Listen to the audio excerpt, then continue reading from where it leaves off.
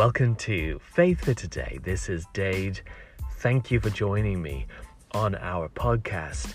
And we're going to continue this week on what we started last week, which is all about stormproofing our life.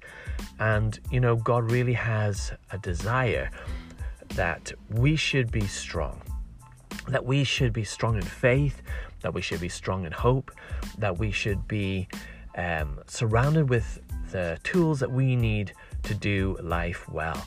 And life can be very, very difficult at times. Life can be a trial. Life can be a torment. Life can be also really good. But when we're going to go through the situations of life, when we're going to deal with life's battles, then we need to become almost stronger than the battle we're facing. And we have within ourselves this powerhouse of God that makes us more than able to overcome. And so we're going to continue this week. So join me now as we bring part 2.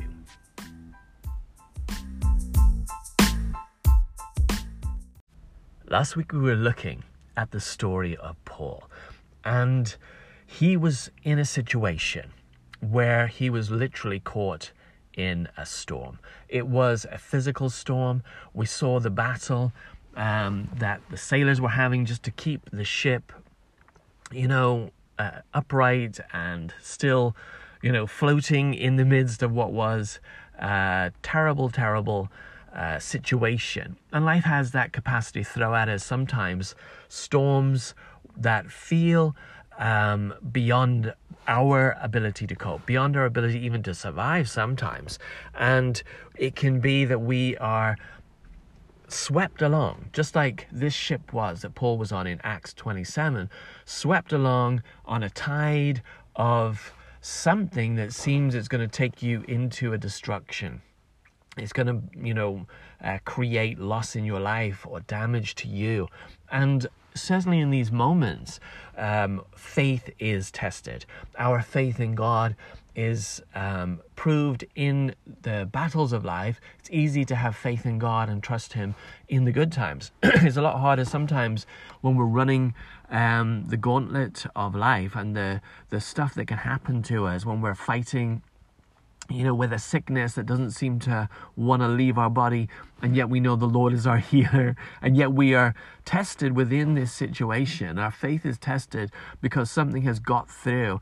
And sometimes, as I was saying last week with Paul, he was in a situation that was beyond his control. He was a prisoner. He was on board a ship that was heading out into the deep. He was taken there against his will, being a prisoner for one, but also because he was advising everyone who was going to set off on that journey that this was not a good idea. Yet here he was, and we saw how in the midst of that storm, the word of God came.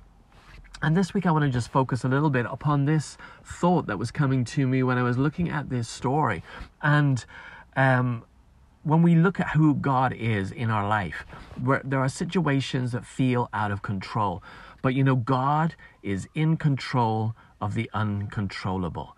And this is a wonderful revelation to get. If you think of this ship that was being tossed around in a storm at sea, there's something terribly uncontrollable about the sea. And in a storm, and if you ever looked at any footage of a terrible storm at sea, and where a ship, particularly just a simple wooden ship of the day, as this was, its sails were ripped apart, the rigging was all, flying everywhere, and there was virtually no control left over this boat. It was just being swept along in this terrible tempest that had come down upon it. And that was almost like an epitome of something being out of control. And you could say that Paul was in an uncontrollable situation. There was nothing he physically could do. He wasn't a sailor. He hadn't some magical ability to suddenly get this ship to land in the sense of, snap his fingers and everything's okay. But when we are in what feels out of our control, we need to remember that God is in control. We need to have the revelation on the inside that God is in control of our circumstances, our life. The word says our days are in His hand, in His timing. And it also says that everything is working together for good. And this story to me epitomizes the everything working together for good, even when it doesn't seem like it's on the road to good at all. They had got to the point where Paul had managed to convey to them the word of God, that God's word had come and said that everything was going to be okay, that we are all going to get to land. There's not going to be, in verse 22, where it says, for there shall be no loss of any man's life among you. That's over 200 people on board that ship, but only of the ship. Now, that might have sent a few qualms because it's like, the ship's going to be broken. Okay, we're going to lose the ship. We're all going to get to land okay. How is this going to happen? Yet Paul, in the midst of it, is still saying, be of good cheer, for I believe God, that it shall be even as it was told me. And that is the key when we're going through a storm. Being of good cheer on the inside comes out of our belief in God, that it will be even as his word has said. And God's word for us says that he is with us in it. And therefore that word is going to get us to the place that we should be, to the victory that he has ordained, to the end of that sickness, to the end of that financial crisis, to the end of that problem that you can't seem to shake in your life, to the end of overcoming that fear, whatever it is, and that your faith is being rocked in. And sometimes it can feel, as I say, that you're out of control. This ship was out of control. It was out of control even when Paul was conveying to them, I believe God, that it shall be even as it was told me. He was saying that with the wind screaming literally through the rigging, with the waves still crashing over.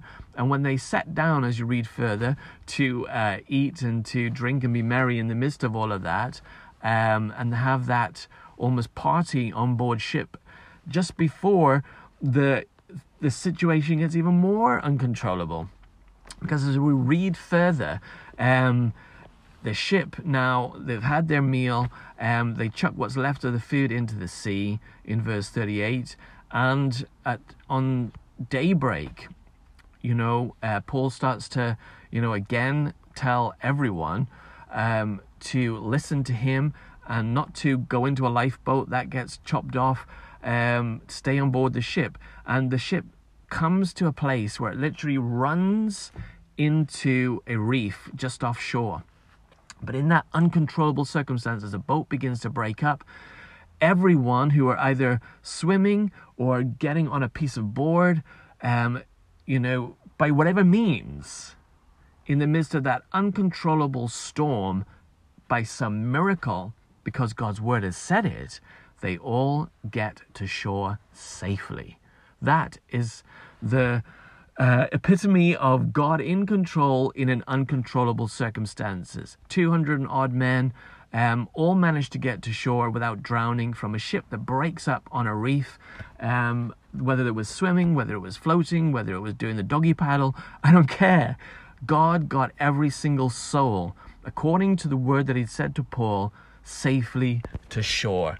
It was out of control, yet God was in control. I want to convey that to you. I want you to sink that word into your spirit this week, that in something that right now feels uncontrollable to you, you might not have the control.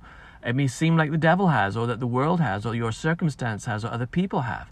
But let me reassure you that God is in control of your life, of your circumstance, of your destiny, and he is going to get you to where you need to be, because his word has said it. He is with you.